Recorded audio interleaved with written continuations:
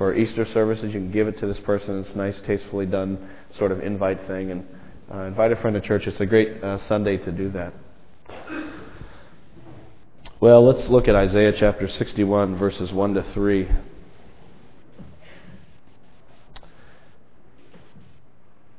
The Spirit of the Sovereign Lord is on me, because He has anointed me to preach good news to the poor.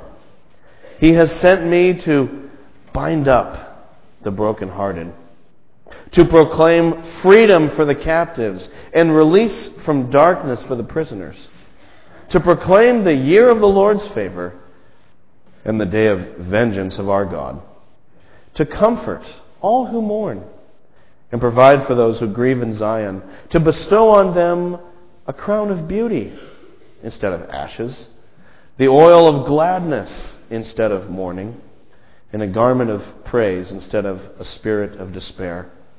They will be called oaks of righteousness, a planting of the Lord for the display of His splendor. Let's pray. Lord Jesus, we worship You this morning because You are the King of Kings and the Lord of Lords, as all these songs have been saying that we just sang. All authority in heaven and on earth belongs to You. You are the Lord. And Jesus, we pray that today You would reign in our hearts. Lord, we've sung about You, and I have some words prepared from a sermon to give, but Lord, these words are so utterly impotent. They're so utterly weak. How can anyone describe Your greatness and Your glory?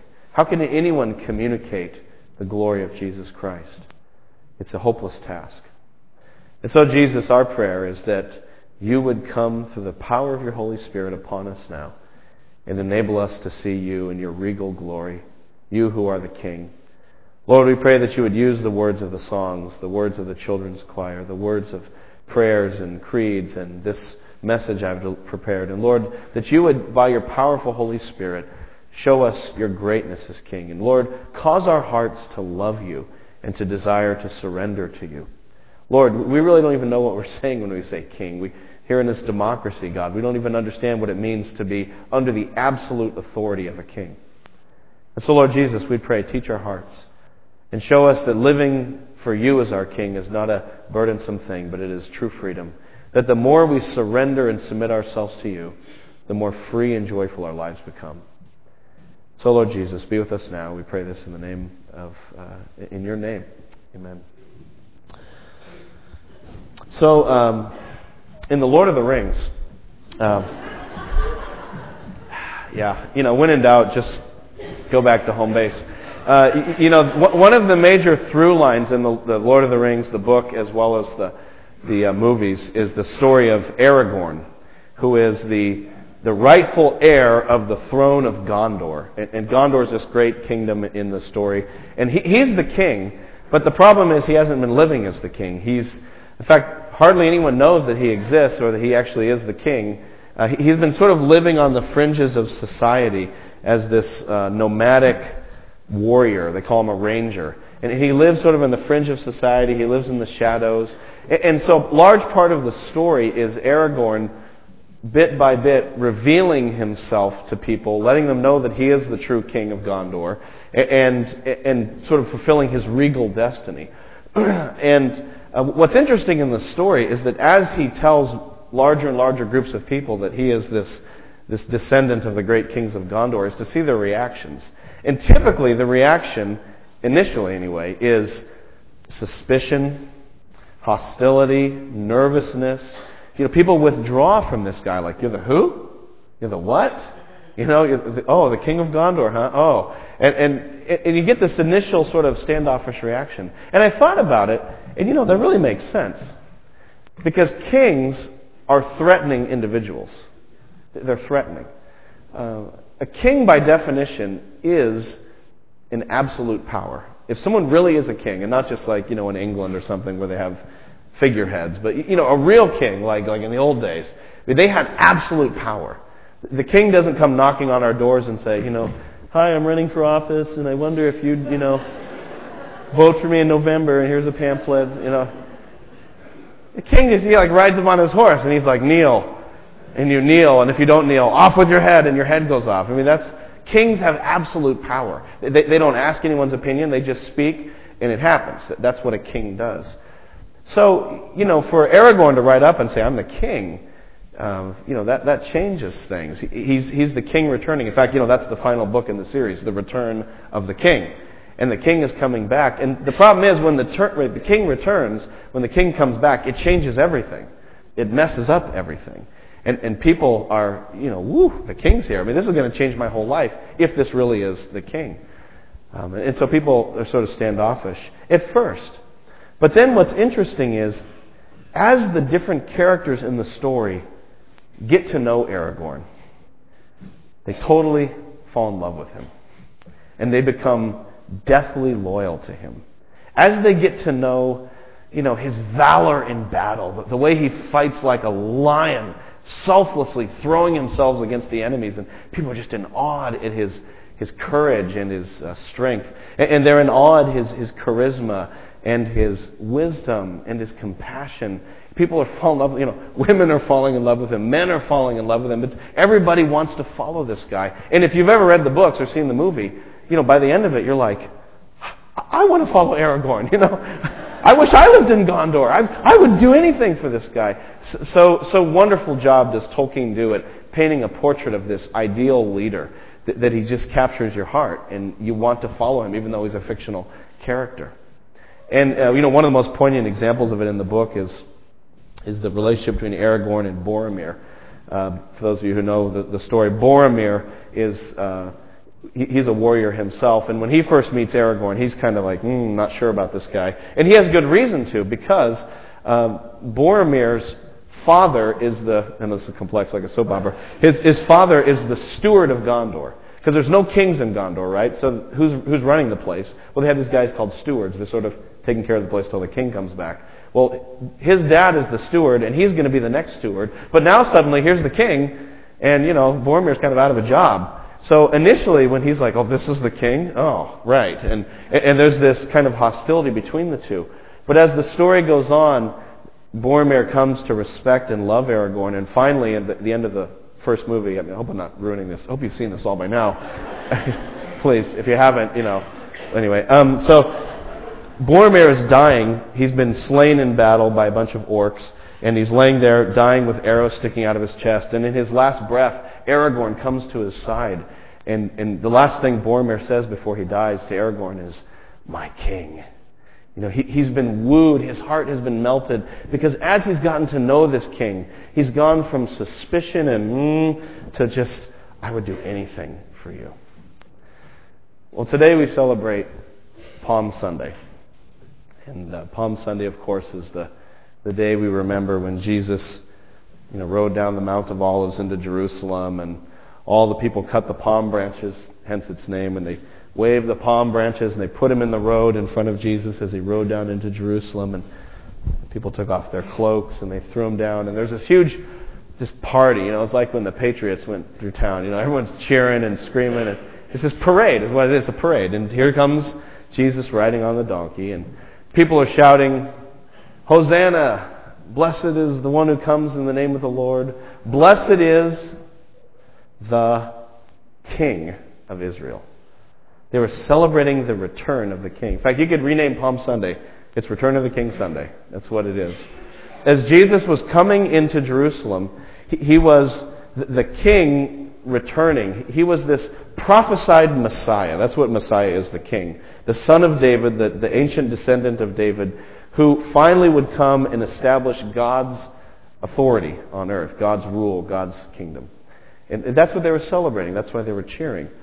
But, like we said, kings are kind of threatening people, because kings have absolute power. And that's why, while there were some people outside cheering for Jesus who had surrendered to him already, there were other people inside the city plotting his assassination and plotting an unfair trial, and they're going to take him down. So, kings threaten things. When the king comes in, he overturns things. And we know that in our own lives. Jesus he's wonderful, he's awesome, but when it comes down to it, and someone says, do you want to know Christ and follow him? It's like, I don't know. It's a little bit nervous, because if I come to you and say, yeah, you should check Jesus out. He's a religious teacher. You'd say, well, maybe I'll check out some of his teachings, and maybe I'll adopt a few. Or if I said Jesus is a spiritual guru, we'd say, well, maybe I could learn something from him. But as soon as you say Jesus is the King, then it's like, ooh, wait a minute. Because if he's really the king, if all these things we're singing is who he is, then that means he has absolute authority over my life. And there's a big part of me that goes, when anyone says they have absolute authority over anything. And I go, I don't know. Because if Jesus is the king, that means he deserves everything from me. He has my marriage is his. It means my money is his. It means my body, my thoughts, my career, my house. Everything is his. And, if you're like me, that's tough to swallow. Because I like being the king. This little kingdom I call my life. I'm doing just fine. Thank you, Jesus. But if you just get to know this king, if you could just get to know him, if you could just spend time with him, if you could just see what this king is like, you would follow this king. You would worship this king. It's like Aragorn. Once you get to know him, you would die for this king. This is, I can't even begin. Words fail me to describe what this king is like. Why would people surrender themselves to a person they can't even see with their physical eyes? Why are there so many Christians? And it's because once you get to know this king, you'll do anything for him. You will love him. He is the greatest king. And he can melt the hardest heart.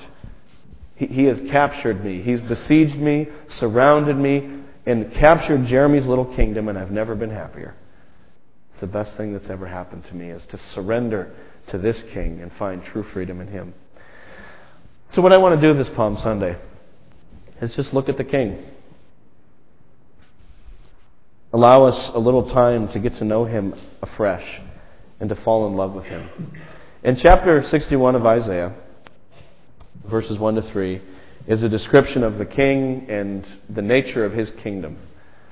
Who is this Jesus? What am I really buying into when I say I want to follow Christ? And in chapter 61, verses 1 to 3, we have this picture of this wonderful king. It says in verse 1, "The Spirit of the sovereign Lord is on me, because the Lord has anointed me to preach good news to the poor." This is the king talking here. He's going to preach good news to the poor.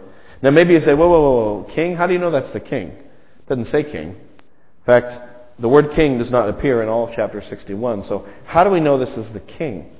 Well, for a couple of reasons. One is because we've seen this character before in Isaiah. This is not his first appearance. This guy who has the Holy Spirit's power on him and goes out to bring justice to those who are in need.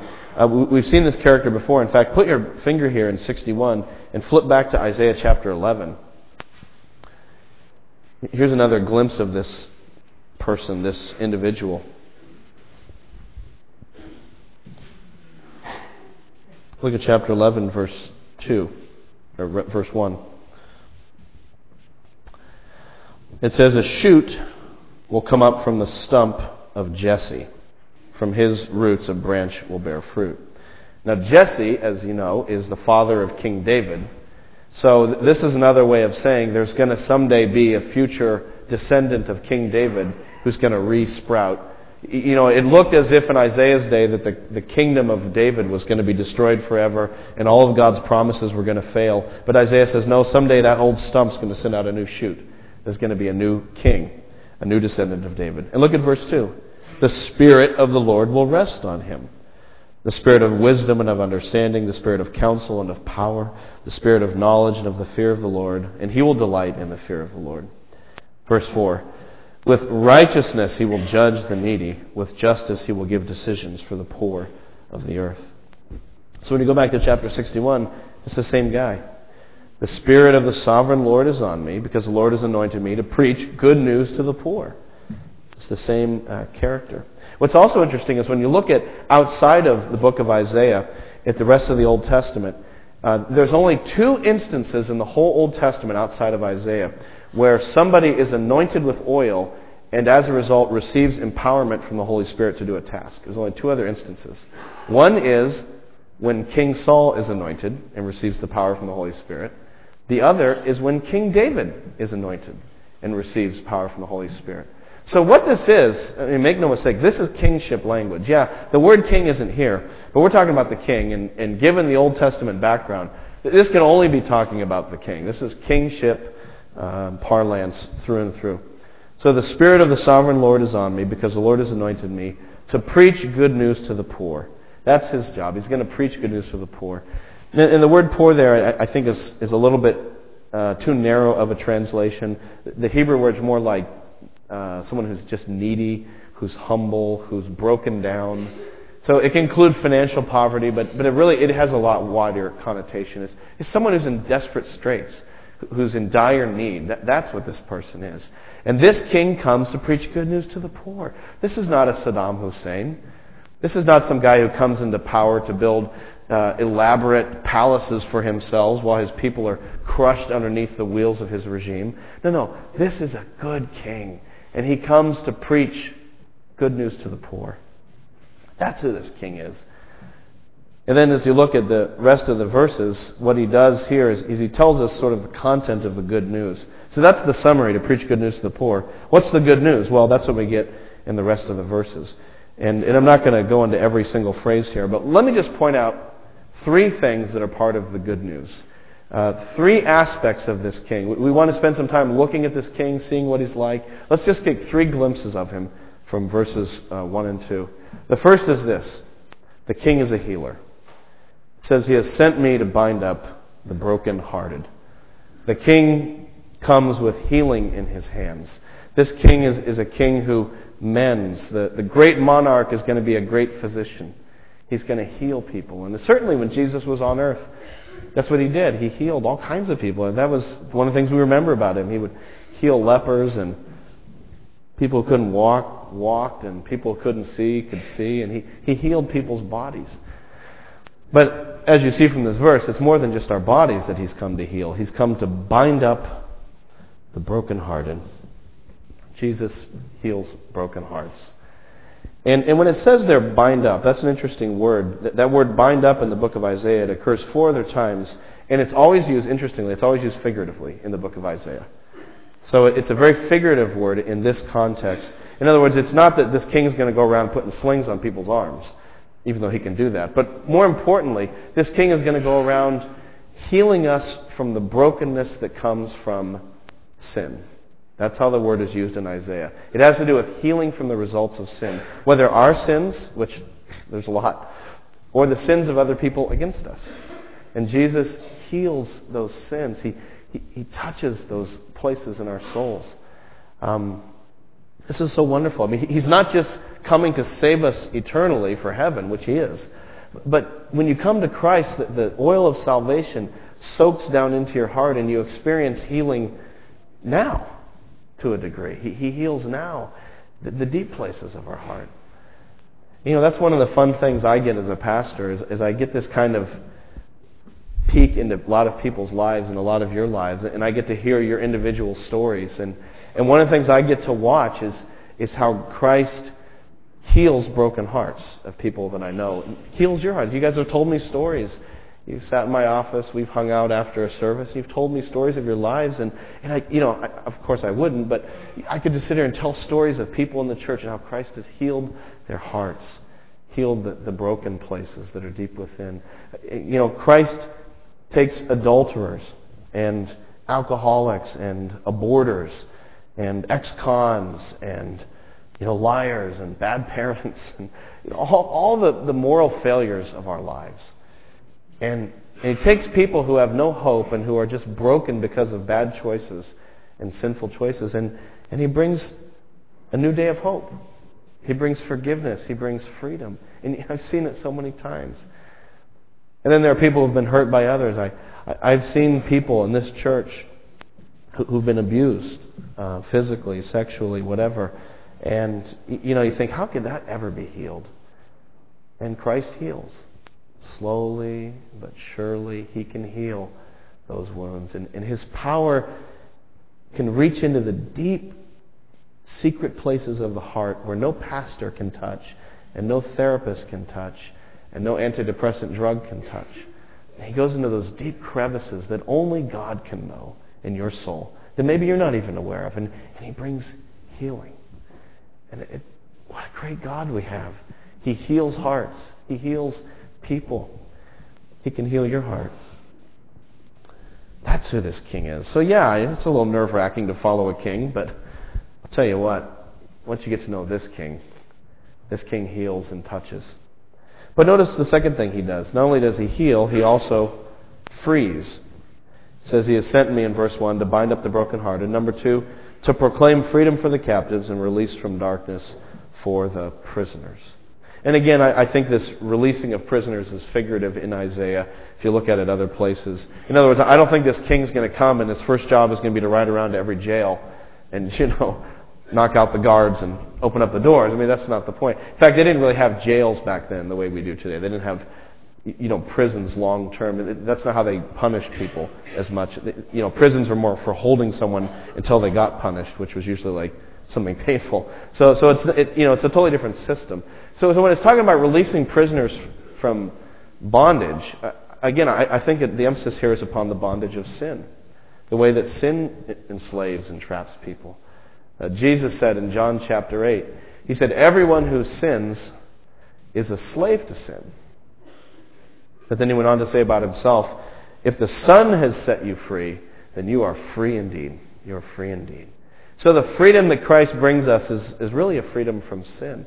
Because sin enslaves. Sin looks great. Boy, it looks wonderful. You think it's going to be great. I think it's going to be great. And it always ends up trapping us. It has this stickiness to it, and we get stuck within it. Satan says, come on in the elevator of sin. I'll take you up to the penthouse. It's great up there. You're going to love it. Come on in. You go, oh, okay. And we get in the elevator, the door shuts, and he goes, oops, and he hits the button to the sub-basement. And when the door's open, we're in the dungeon. That's how it works. Sin promises you a palace, but it always delivers a penitentiary.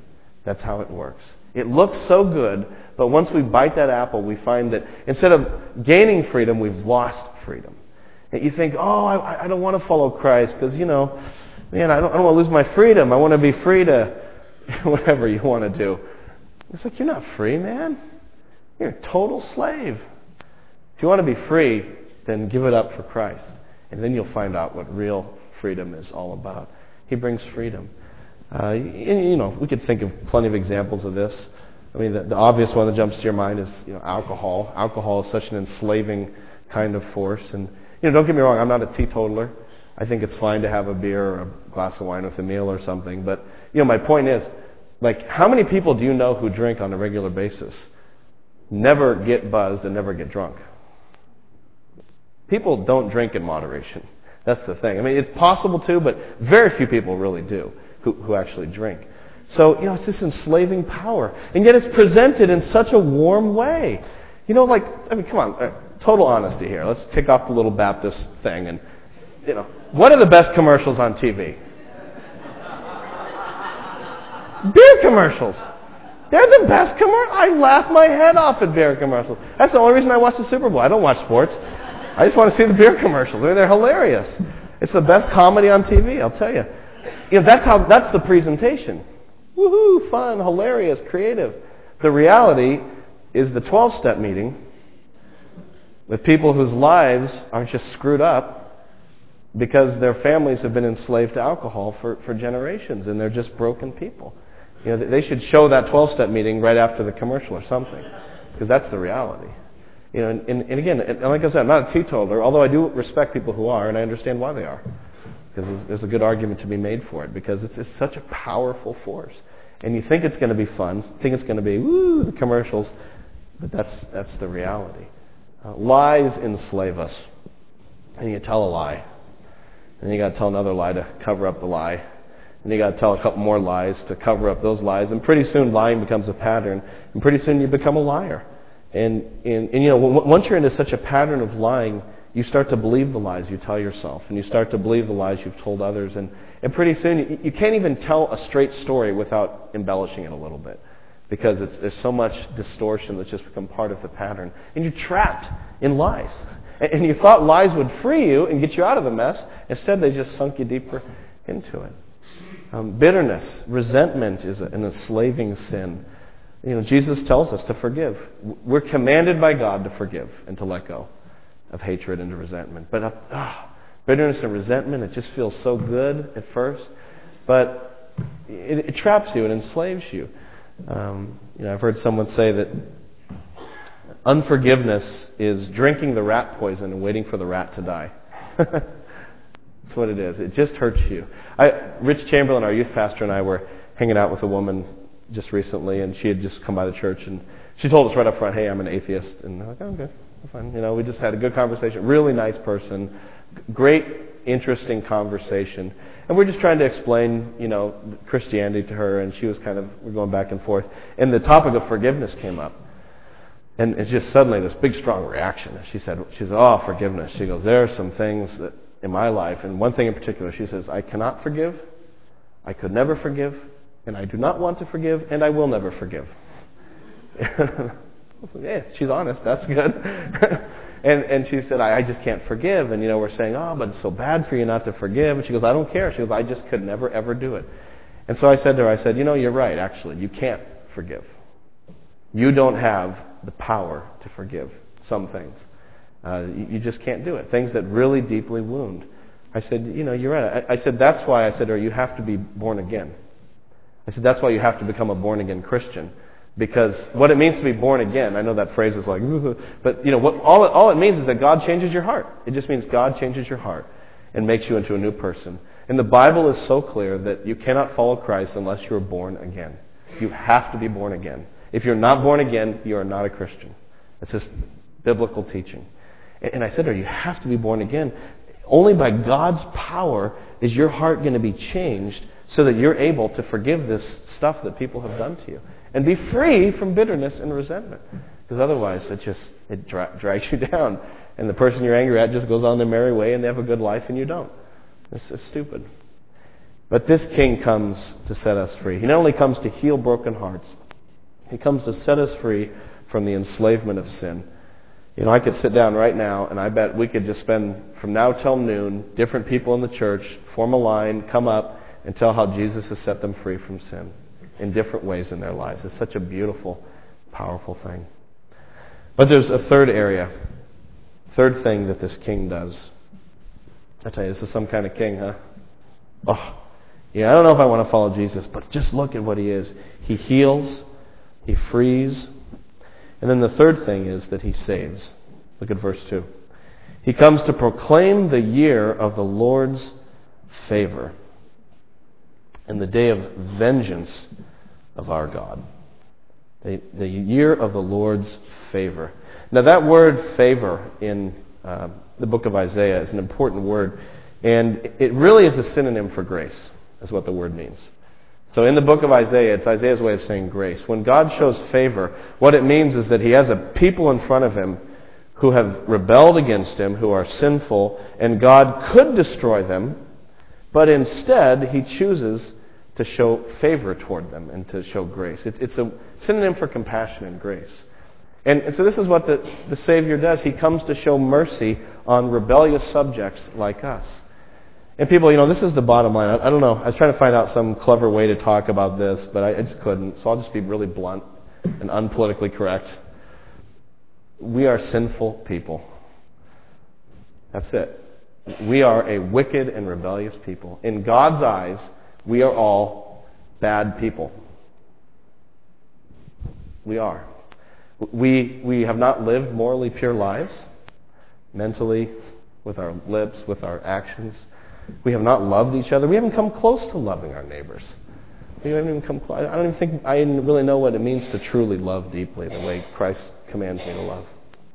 We don't love God. We don't love God the way He deserves. My best moments of praise are just so pathetic compared to what God really deserves. We are sinful people. And as a result, what sin deserves is condemnation. Sin draws forth from God anger and wrath and holy judgment on sin. where do you stand with God? And the answer is, without Jesus, every single one of us is going to hell forever. That's the answer. God's, like I said, I wish I had some nice way to sort of tell some fuzzy story. I just don't know any other way to say this. Without Christ, we are under the condemnation and judgment of God. And it's like, hell, is that a real place? I mean, isn't hell, I've heard people say this several times, isn't hell really something we create in our own minds? Don't we create a hell for ourselves? And by sort of, destructive thoughts, we just create hell in our own minds. And boy, that would be great if that's all it was. Because at least I know how to get out of that. No. Hell is the place God is going to throw people who aren't forgiven in Christ. It's a place. And that's our destiny. And so this king comes. God sends his representative. Jesus comes with the authority of God to establish God's kingdom. And he has the sword of judgment at his side. But instead of taking it out and smiting the world as he should, he instead hands that sword to a bunch of Romans. And he says, crucify me. And he takes the sword of divine judgment upon himself. Have you ever heard of a king like this? Who would die to pay for the sins of the people who've sinned against him? There's never been a story like this. What a king this is. I mean, this is why we call it Holy Week. Because what is more sacred than God himself sacrificing himself for me? That Jeramie, who should be cast under the judgment of God and trampled down, is set free and favored while Jesus takes his place. The favor of God, the mercy of God. Palm Sunday was in those days. They didn't call it Palm Sunday back in Jesus' day because it was obviously the first Palm Sunday. It was the 10th day of Nisan. The 14th day of Nisan at twilight is when they had the Passover feast and it began. But the 10th day of Nisan, you know what day it was? It was the day when all the Israelites would gather together and choose their Passover lamb that they were going to sacrifice. And so here comes the Passover lamb, Jesus riding down the hill to be sacrificed, and the people are choosing him. This is our King. And so Palm Sunday is about choosing the Passover lamb. It's about letting Christ die for us. That the King who is a lion should just let himself be killed like a lamb. That's the amazing story of Easter. So that I can be forgiven. And so now God looks at Jeramie and he's happy with me. He loves me. He's forgiven me. He delights in me, which is so ridiculous. But it's because I'm clothed with Jesus and not with myself. Jesus has cleansed me and forgiven me. And that's how I can stand before God. What a king. What a perfect day this would be for you to give your life to the King, to choose this lamb. Wouldn't this be a perfect day, Palm Sunday, if you haven't given your life to Christ before? If you haven't ever been saved by Christ and truly followed him, I can't think of a better day to do it than this day. And I know there's a part of you that's like, I don't know.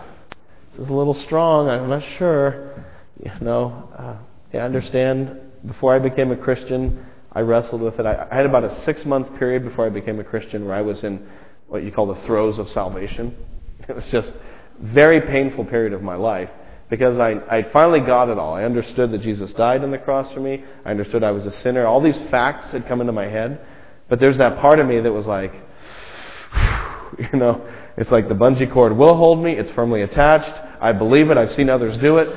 But now I'm on the ledge. And, will I give my life to Christ? And I came to realize that I couldn't even believe in Jesus without his help because I'm such a slave to sin. Even faith in Christ, which is our response to Jesus, is a gift from him because we're so trapped in our sin.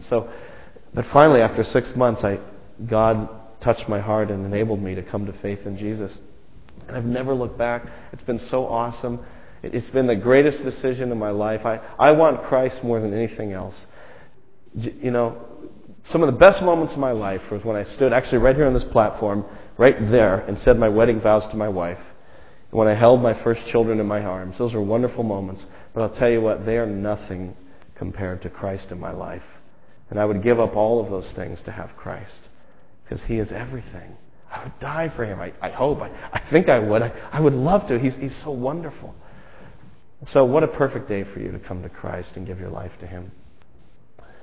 And this is a great day for us as Christians to kind of prepare ourselves for Holy Week.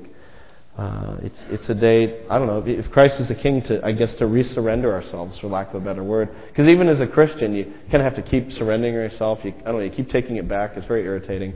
But we have to resurrender our lives to Christ. And that's the whole Lent thing. Lent, you give up something for Lent. The point of Lent isn't to go without chocolate. That's not the point of Lent. Although if you do, I'm amazed at you. That's great that you can do that.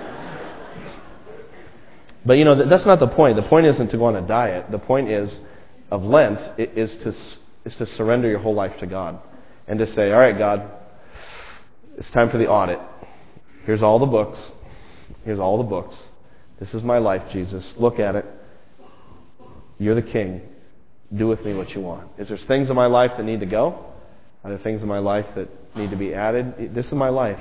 And so I think that's one way that we can prepare ourselves for Holy Week as Christians, is to, again, just open the books up for Jesus. And sometime this week, just get on your knees before God in a quiet place and say, God, search my heart and make me more like Christ. I surrender to you again. There's a story told about Dwight Moody. It was a famous evangelist of the 19th century, and thousands of people came to faith through Moody. And he would go around to different towns and hold these big evangelistic crusades, kind of like Billy Graham does. And there was this one town where they were thinking about bringing him, and the association of ministers in the town got together, and they're talking about Moody. Should we bring Moody? Shouldn't we bring Moody? What should we do to help Moody come? And for some reason, it just rubbed this one young pastor the wrong way. And he's like, what is it all about? Moody, Moody, Moody. Everyone's talking about Moody. He says, what is it? Does Moody have a monopoly on the Holy Spirit or something? And this wise old pastor said, no, he doesn't have a monopoly on the Holy Spirit. He said, but you see, the Holy Spirit has a monopoly on Dwight Moody, which is why God is using this man.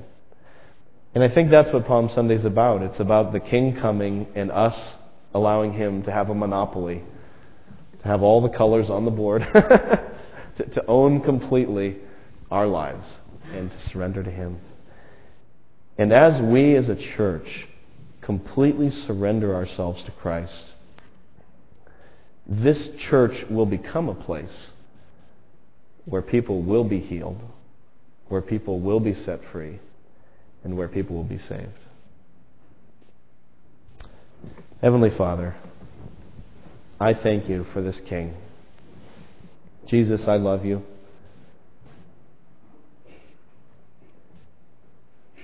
Forgive my faltering service, my King.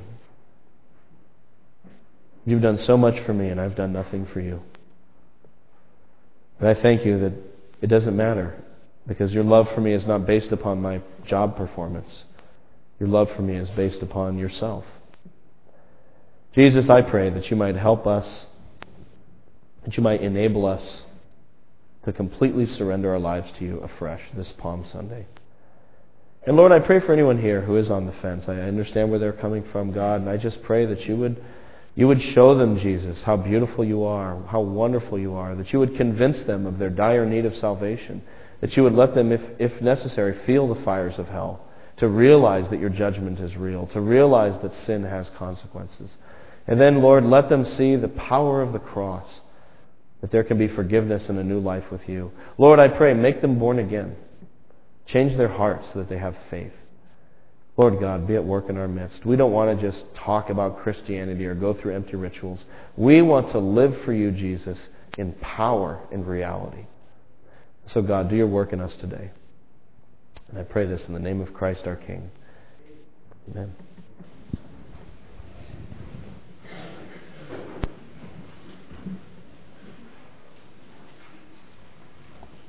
Would you take the hymnal and would you turn to number 347? And can it be? And let's stand and let's join together.